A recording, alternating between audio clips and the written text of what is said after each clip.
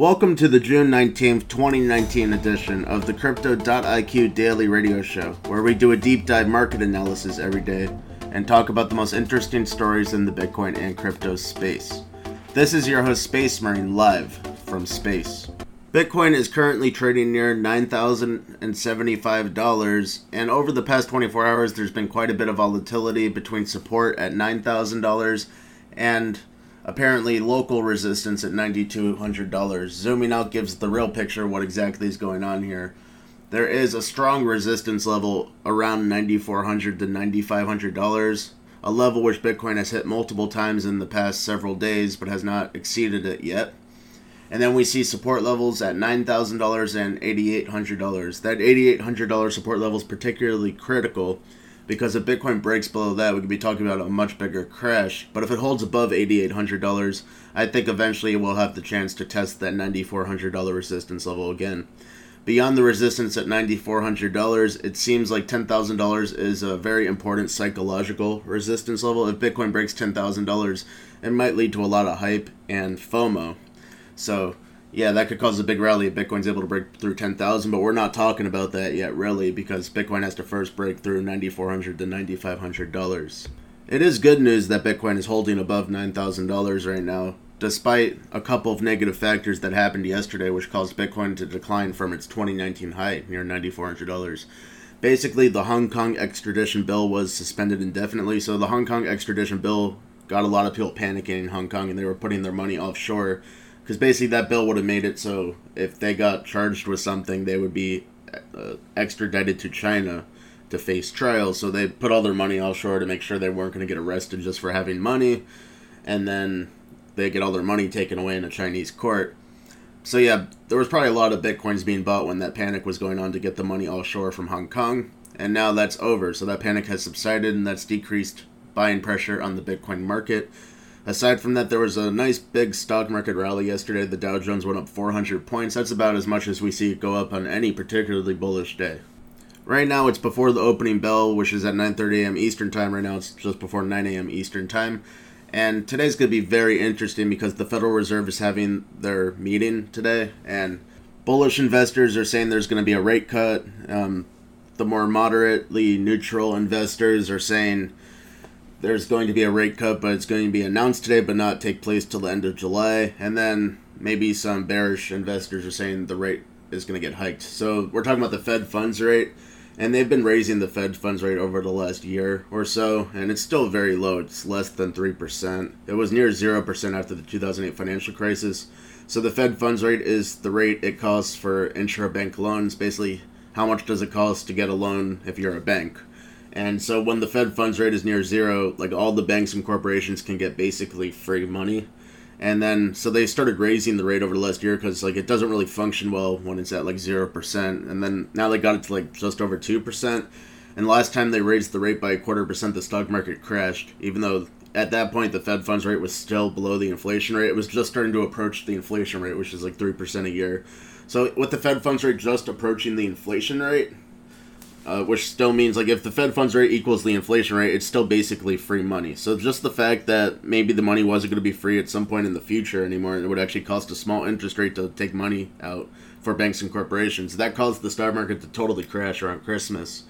And then the Federal Reserve seems to have reversed course, and they said they're probably going to cut rates at some point. So if the rates are cut today, maybe the stocks can rally again. If the rates are not cut today, maybe the stocks will just go down, even if they say they're going to cut it in the future. And if they somehow raise the rates today, the stocks will probably go down like 1,000 points. So it's a very important day to watch the markets because we've been noticing this inverse correlation between the stock market and the Bitcoin market. Basically, if stocks go up like they did yesterday, Bitcoin generally goes down. And if the stocks go down a lot, Bitcoin generally goes up. I think this is because traders who normally invest in stocks, like if stocks are doing very poorly, they might invest in Bitcoin. And so that causes Bitcoin to go up. And then when the stocks are doing really good, they take their money out of Bitcoin, put it back into stocks. As for the rest of the cryptocurrency market, it is quite mixed today. So Ethereum is down 0.4%, near $267. Ripple is down 1.8%, near 43 cents. Litecoin is up 3.5%. Always good to see Litecoin starting to go up because this big rally we had recently that brought us to the 2019 highs was actually led by Litecoin. So Litecoin rallied for like a week or two based on block halving speculation. And by the way, the Litecoin block halving is coming in less than 2 months, so that will probably cause a rally all on its own. But anyway, so Litecoin rallied a lot for a week or two while everything else was kind of going down or sideways and volatile. And then eventually the rest of the crypto market started to rally too. So Litecoin's like a good bellwether and a predictor of the rest of the crypto market. That being said, we're just seeing a gain of 3.5% today and not like consistent gains many days in a row. So we're going to have to wait and see if this trend continues with Litecoin going up. But it's near $137. Bitcoin Cash is down 1.2%. EOS is down 1.6%. It's back below $7. Binance Coin is up 2%, near $35.40. So Binance Coin is now back near its all-time high of $36, only about a week after they banned United States users. So it seems like Binance Coin is doing fine despite banning everyone in the United States. Bitcoin SV is up 0.1%, actually near $224. Bitcoin SV has been one of the biggest gainers in the last month or two. Stellar is down 1.5%. Cardano is down 0.2%. Tron is up 0.6%. Monero is down 1.2%. Dash is down 0.8%. And by the way, Monero is almost at $100. It's at like $99, and Dash is at $158. Cosmos is flat in the past 24 hours. IOTA is up 0.8%. Neo is down 0.3%. Ethereum Classic is down 1%. Tezos is down 2.5%. Zcash, after rallying a lot the past few days, is down 0.8%, but it's at $108, so it's a lot higher than it was a week ago. And Dogecoin is down 1.3%. One very interesting thing that has just happened is the LDO token, which is Bitfinex's native token that was launched recently, has appeared on CoinMarketCap. So it's actually at number 13 on CoinMarketCap, right there in the top major cryptocurrency. So we're going to start including that in the market analysis. And right now it's at $1.84, and more importantly, its market cap is $1.84 billion. So it's ahead of Monero and Dash. So yeah, LEO is a major cryptocurrency, but it launched only recently. So the CoinMarketCap chart goes back to like May 21st or so. And on May 21st, this LEO token was worth about $1, and I believe that was the initial offering price. Mostly private investors bought up the LEO token during the initial offering, and Bitfinex raised $1 billion, so they sold each LEO token for $1, and they sold 1 billion of them, so they made $1 billion on this LEO token offering. And now it's up to $1.84. It's actually down 4% in the past 24 hours. Its peak price seems like it was somewhere near about $2, so it went up 100% in value, the LEO token, and right now it's 84% above its ICO price, or IEO. They call it initial exchange offering, even though it's really just an ICO. It's the same thing. One interesting thing about the LEO token that I have not really seen before, but maybe some other cryptos do this I just don't know about, is they're going to burn every single LEO token that ever exists. So we talked about this on a past Crypto IQ show. Basically, they burn LEO tokens every hour, so they take some of the trading fees on Bitfinex and burn off. They buy back some tokens and burn some of them. So that's applying upward pressure to the market. It's applying buying pressure, and also it's narrowing the total supply. So the supply is going down, and it increases the buying pressure, and this is causing a nice upwards force in the LEO market. And they say they're going to burn every single LEO token eventually. So LEO is not going to last forever. It's meant to burn out. So this creates kind of like a pump scenario. So that's what they're aiming for here, I guess, to help the initial investors make a lot of money. So the initial investors, gave Bitfinex $1 billion, and they got the tokens for $1 each. And now it's already gone up almost 100% since it came out. And I think it'll probably go up a lot more because they are burning the tokens every hour. It's going to take years to burn off all the tokens, but it definitely has a sustained, distinct, and significant effect when you're burning tokens every single hour, which increases the demand, like I said, the buying pressure, and decreases the supply. And by the way, the fact that this just got listed on CoinMarketCap, that'll probably help it go up over the next week, probably. Whenever a major crypto that's new appears on CoinMarketCap in like the top 20, that gets people interested in it. So CoinMarketCap users that are seeing the LEO token for the first time on there, they might go out and buy some because they want a little of every major crypto. Moving on with the market analysis, the total crypto market cap is currently near $285 billion. The 2019 high was $292 billion, which happened only a day or two ago. So we're about $7 billion below that 2019 high. Not too shabby. That's within striking distance easily. On a good day in the crypto markets, we can gain like $20, $30 billion of market cap. So even just a mildly bullish day could take us back to the 2019 high, literally. So we're not far from that 2019 high. And right now we are 185% above the bear market low of $100 billion in December. So yes, the crypto market has made major progress. I'm not declaring the bear market is over though until Bitcoin hits at least $10,000, and only if that's during like a sustained uptrend. Like if Bitcoin starts going down for like the next month and then it hits 10,000 at a later point, I wouldn't declare the bear market over. But if Bitcoin somehow goes through 10,000 in the next week or two, I think I'm going to declare the bear market is over. Certainly, there's been tremendous profit making on the crypto markets, even though there's still some slight hints of bearishness that come out from time to time. But yeah, it's almost over at this point as long as the long-term trend continues of Bitcoin going up. If we just go through 10,000, I'll declare the bear market is over and that we're in a fresh bull market.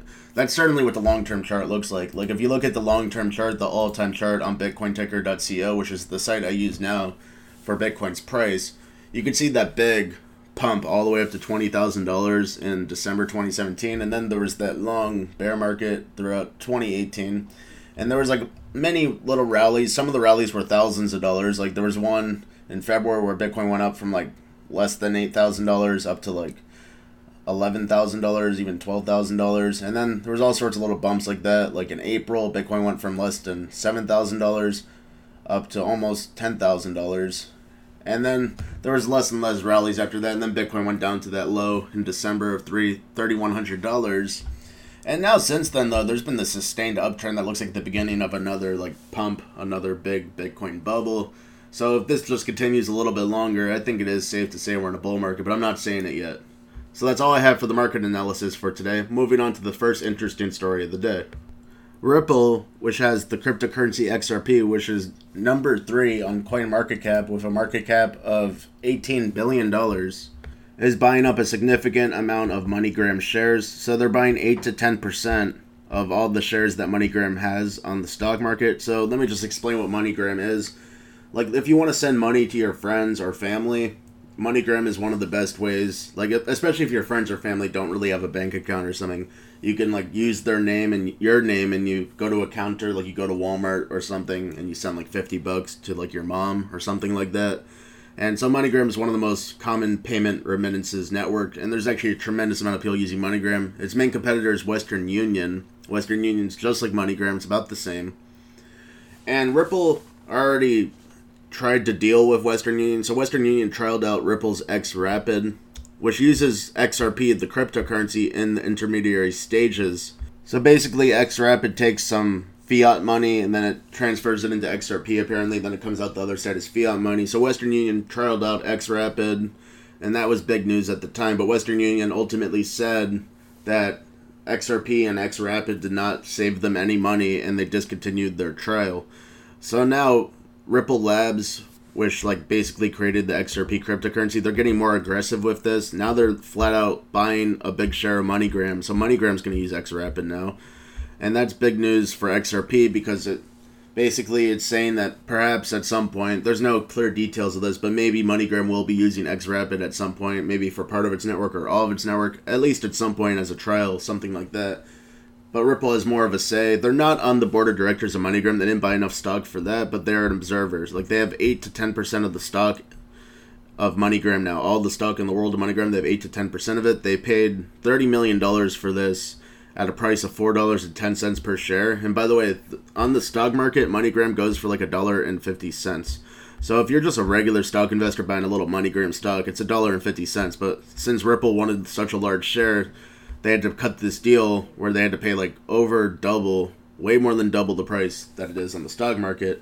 And then also MoneyGram is an option to get another $20 million, which I'm sure they'll take that option. So yeah, Ripple Labs put $50 million into MoneyGram, and honestly, that's not that much money for Ripple. So here's the thing with Ripple Labs. They control, at this moment, 57.5 billion XRP, and then the circulating supply is 42.5 billion. So 42.5 billion XRP are held mostly by the general public and all the investors and stuff. And then another 57.5 billion is held by Ripple Labs, period. So the market cap for the circulating Ripple of 42.5 billion is over $18 billion. That means Ripple Labs holds way over $20 billion of XRP that they own. So to them, $50 million is not that much money. So this is actually a pretty ingenious way of trying to get Ripple XRP adopted. And we'll see how it goes. Like Western Union said, hey, it didn't save them any money. But if Ripple decides to take over MoneyGram, and, this is like their first buy of stock, maybe they'll buy some more, and then they'll be on the board of directors, then they could literally make XRapid part of MoneyGram. And that would be a big deal, because like I said, MoneyGram is one of the top payment remittances networks in the world. So if XRP starts to be used for all the MoneyGrams in the world, if Ripple buys up even some more stock and they get on the board of directors, maybe XRP's price would go up. But that being said, if you think about how this actually works with XRapid, so XRP is an intermediate part of the process, but customers, obviously, like people that use MoneyGram, they're not going to be sending XRP, nor will they be receiving XRP, because people that use MoneyGram send with cash and they receive cash. They need cash and they have to use cash. The Ripple, the XRP, is used only in intermediate stages within the payment process, so even though there is some buying pressure, I guess, for a few seconds when the transaction happens, it is sold immediately. So I'm not sure how this will affect the market so much, but maybe it'll just cause some speculation. Like there might be some speculation that, hey, MoneyGram is now using XRP, and that might just get investors to buy up XRP. So we'll see how that goes. But at this point, I don't see any clear fundamental way this will increase the demand for XRP besides investment and speculation. Moving on to the next story of the day. So EOS announced their new social media platform called Voice, like a couple months ago, I believe, maybe it was a month ago. So Voice is a social media platform that runs through the EOS blockchain. Maybe EOS payments are enabled on there, I think it is. But anyways, the news today is that EOS has purchased Voice.com for $30 million. So $30 million to EOS isn't that much either. It's kind of like Ripple Labs, but not as big. But yeah, EOS got $5 billion in their ICO when they first came out, and it looks like they still hold about 100 million EOS to themselves, which is like $700 million. So EOS has a ton of money, and they bought, I guess, the perfect domain name for their Voice social media platform, $30 million for a domain name. So they purchased it from MicroStrategy, and it's funny because this company, MicroStrategy, maybe, I'm just speculating, but there were people back in the day when the internet started, like in the 1990s, that were purchasing up all the domain names. Like they would go through the whole dictionary and buy every word in the dictionary as a domain name, and now they're getting like tens of millions of dollars for each one. And the reason I'm saying this is because on this press release about EOS buying a $30 million domain name, like it says, oh, we also have wisdom.com and alert.com, glory.com, hope.com, strategy.com. So MicroStrategy is one of those companies, or it was like maybe a person back in the day that just bought every word in the dictionary, and now they're making tens of millions of dollars per domain name. So yeah, domain names is still a huge business. It's only getting bigger and bigger. Now it's getting crazy. Like literally anyone that had the foresight to buy up as many words in the dictionary as they could on the domain name registrar, like they're rich for life now. So it's kind of crazy. Moving on to the next story. Bancor, which is one of the biggest Ethereum decentralized exchanges, DEXs, DEX, they're banning United States users as of July 8th. So we've been hearing a lot about decentralized exchanges, especially in like 2018, and I guess this year too. And it was supposed to be like an exchange where there's no regulation, and you could trade any cryptocurrency you want, and how much cryptocurrency you want, no matter how much it is. And you could be anonymous, and you hold your own coins in your wallet while you're trading. Well, it seems like people are calling themselves decentralized exchanges when they're not really decentralized. So Bancor is banning United States users on July 8th. I think that means they're not decentralized. That's a centralized exchange. And Binance did the same thing. So Binance did a lot of hype about their Binance DEX. And that got people to buy up tons of Binance Coin. Because Binance DEX, you have to use Binance Coin to trade on the Binance DEX. So the Binance Coin rallied to all-time highs. Well, part of the reason for that rally, at least in the past few months, is because of the Binance DEX. But then Binance banned all United States users from the Binance DEX. So the Binance DEX is not completely decentralized. In fact, it's centralized. And Bancor is not completely decentralized. It's hard to find a really decentralized exchange. I think the best one is actually Bisq, B-I-S-Q, and the developers are like totally anonymous because it's dangerous to even develop a really decentralized exchange that's truly decentralized. The governments don't want that because it facilitates money laundering technically. So yeah, Bisq is like the one that's probably really, really decentralized. Like they're not even banned in Iran. So, but yeah, Bancor and Binance, they both are shutting down U.S. users. So Binance DEX is going to block U.S. users on July 1st and Bancor on July 8th. Zooming out, this seems to me that United States regulators are cracking down on quote-unquote supposedly decentralized exchanges, because we're seeing Bancor and Binance go down at the same time in the United States. And by the way, all of Binance went down in the United States also. So Binance banned United States users outright, like, immediately. And you could probably still use Binance from the looks of it technically, but eventually everyone in the United States, like, their account's going to get, like, banned and frozen pretty much. Not a good idea to use Binance anymore, unfortunately, because it was the biggest crypto-to-crypto spot exchange in the world. But yeah, there's something going on with United States regulators. Like, they're really cracking down on crypto exchanges right now. And it's not a good thing for the crypto space. It's really, really inhibiting the crypto space. In fact, the loss of Binance for United States users is hurting the entire altcoin market badly. Because now, basically, the only options left are like Bittrex and I guess Coinbase and stuff like that. There might be some other exchanges that are kind of like Binance, and I would expect them to get cracked down upon too. But yeah, Bittrex and Coinbase, you could use them and trade a bunch of altcoins, but your identity is known completely. Like, you have to put your driver's license and your social security, and you will be taxed. So there's no more options to be anonymous and trade crypto anymore, really, in the United States. Unless you're going to, like, break the law and use a VPN or something, which I don't recommend. Moving on to the next story.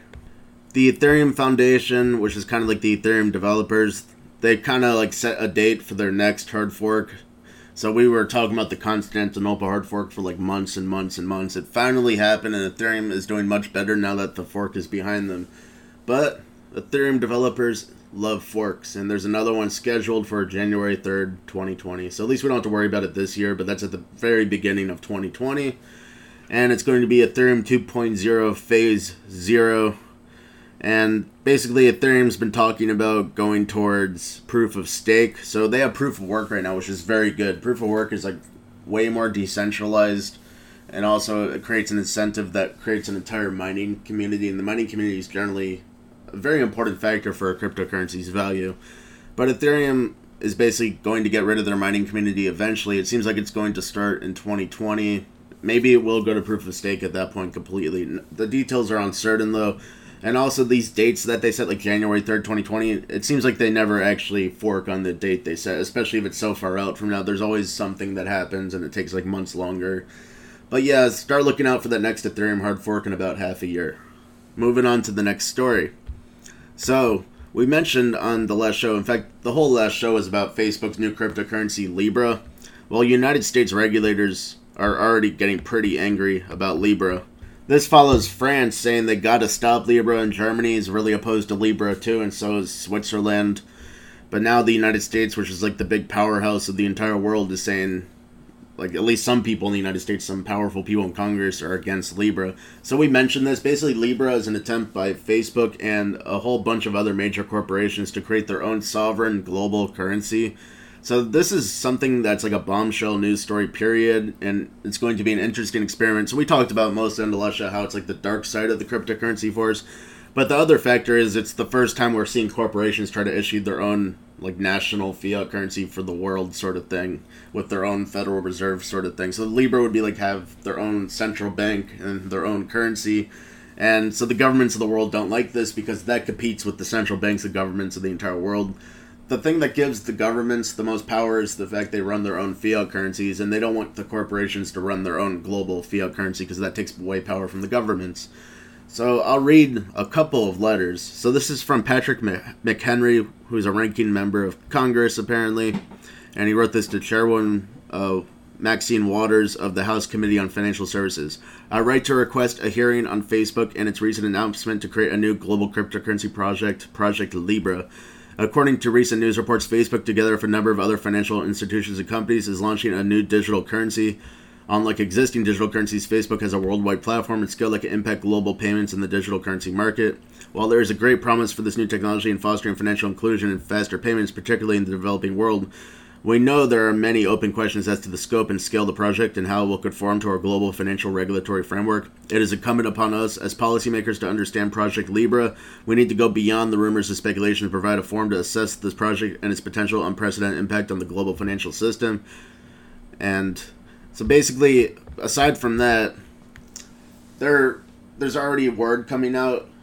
It's not rumors, it's actually, like, people are actually saying this in Congress. Like, they want to freeze Project Libra, like, completely freeze it, put a moratorium on it, and then bring Facebook and all the corporations involved with this to Congress and totally, like, investigate them and put them on trial pretty much in Congress. It's not really a court case, but it's like, yeah, they want to completely freeze Project Libra and then break it down completely. And yeah, so that's the way Libra is going to go. So Libra is competing with all the governments of the world, but all the governments of the world have the opportunity to sue and regulate and assault Project Libra. So whatever Project Libra is saying it's going to be now is probably going to have to be much, much different than they want it to be. Like, so Facebook wants Libra to be one way, and the governments really get to decide what it's going to be, because Libra is centralized. So the biggest mistake Libra made is centralization. So Bitcoin's very decentralized, so Congress nor any government in the world, they can't change Bitcoin. They can't tell Bitcoin what to do. So Facebook thought they could do better than Bitcoin by being centralized. Well, that's the big downfall, because if it's centralized, it's probably not even going to launch in the first place. So they're aiming for a 2020 launch, like early 2020, and there's a chance that it might actually never launch at all. There's a chance it'll launch way after, it's likely to launch way after their expected launch in early 2020. And there's even that chance, like I said, it won't launch at all, because the governments get to decide what Libra is going to be, or if it gets to exist, because it's a centralized entity and the government can't attack it. They know the people in charge of it, they know where they are, and they could freeze their assets, and they could sue them. So that's the problem with Libra. And by the way, to be specific, Maxine Waters, which is once again the chairwoman of the House Committee on Financial Services, she's actually the one that says there should be a moratorium on Project Libra. And she references how Facebook has, like, breached privacy data for, like, billions of people, and they've collaborated with, like, Russian intelligence and basically committed treason and stuff. And they've also been fined large amounts of money by the Federal Trade Commission for deceiving customers. So basically, Maxine Waters, who has a lot of pull over the finances of the entire country, the whole financial economy, she's basically saying, hey, Facebook's been known to be really corrupt, and we got to freeze this now. So, yeah, we have, like, a major figure in the United States Congress saying, and she actually has power to do this, like, cause a moratorium on Project Libra. So this is a developing story, and it'll probably keep developing for months and months and months. And we'll keep you updated. So that's all I have for you today on this June 19th, 2019 edition of the Crypto.IQ Daily Radio Show. Come back tomorrow for another exciting episode, and go to Crypto.IQ 24/7 for the most interesting stories in the Bitcoin and crypto space. Also join that Crypto.IQ trading desk. They've made over 400% profit since July. Even in the worst of the bear market, they were making tons of money. And if you join the Crypto.IQ trading desk, you can see their trades in real time. And there's a full trade analysis of each trade. Just by reading that full trade analysis, you can become an expert cryptocurrency trader. And it gets even better. You can ask the Crypto.IQ traders questions in real time, and they'll answer your questions pretty quickly. So joining the Crypto.IQ trading desk is the best way to become an expert and profitable cryptocurrency trader. This is your host, Space Marine, signing out. I remain in space.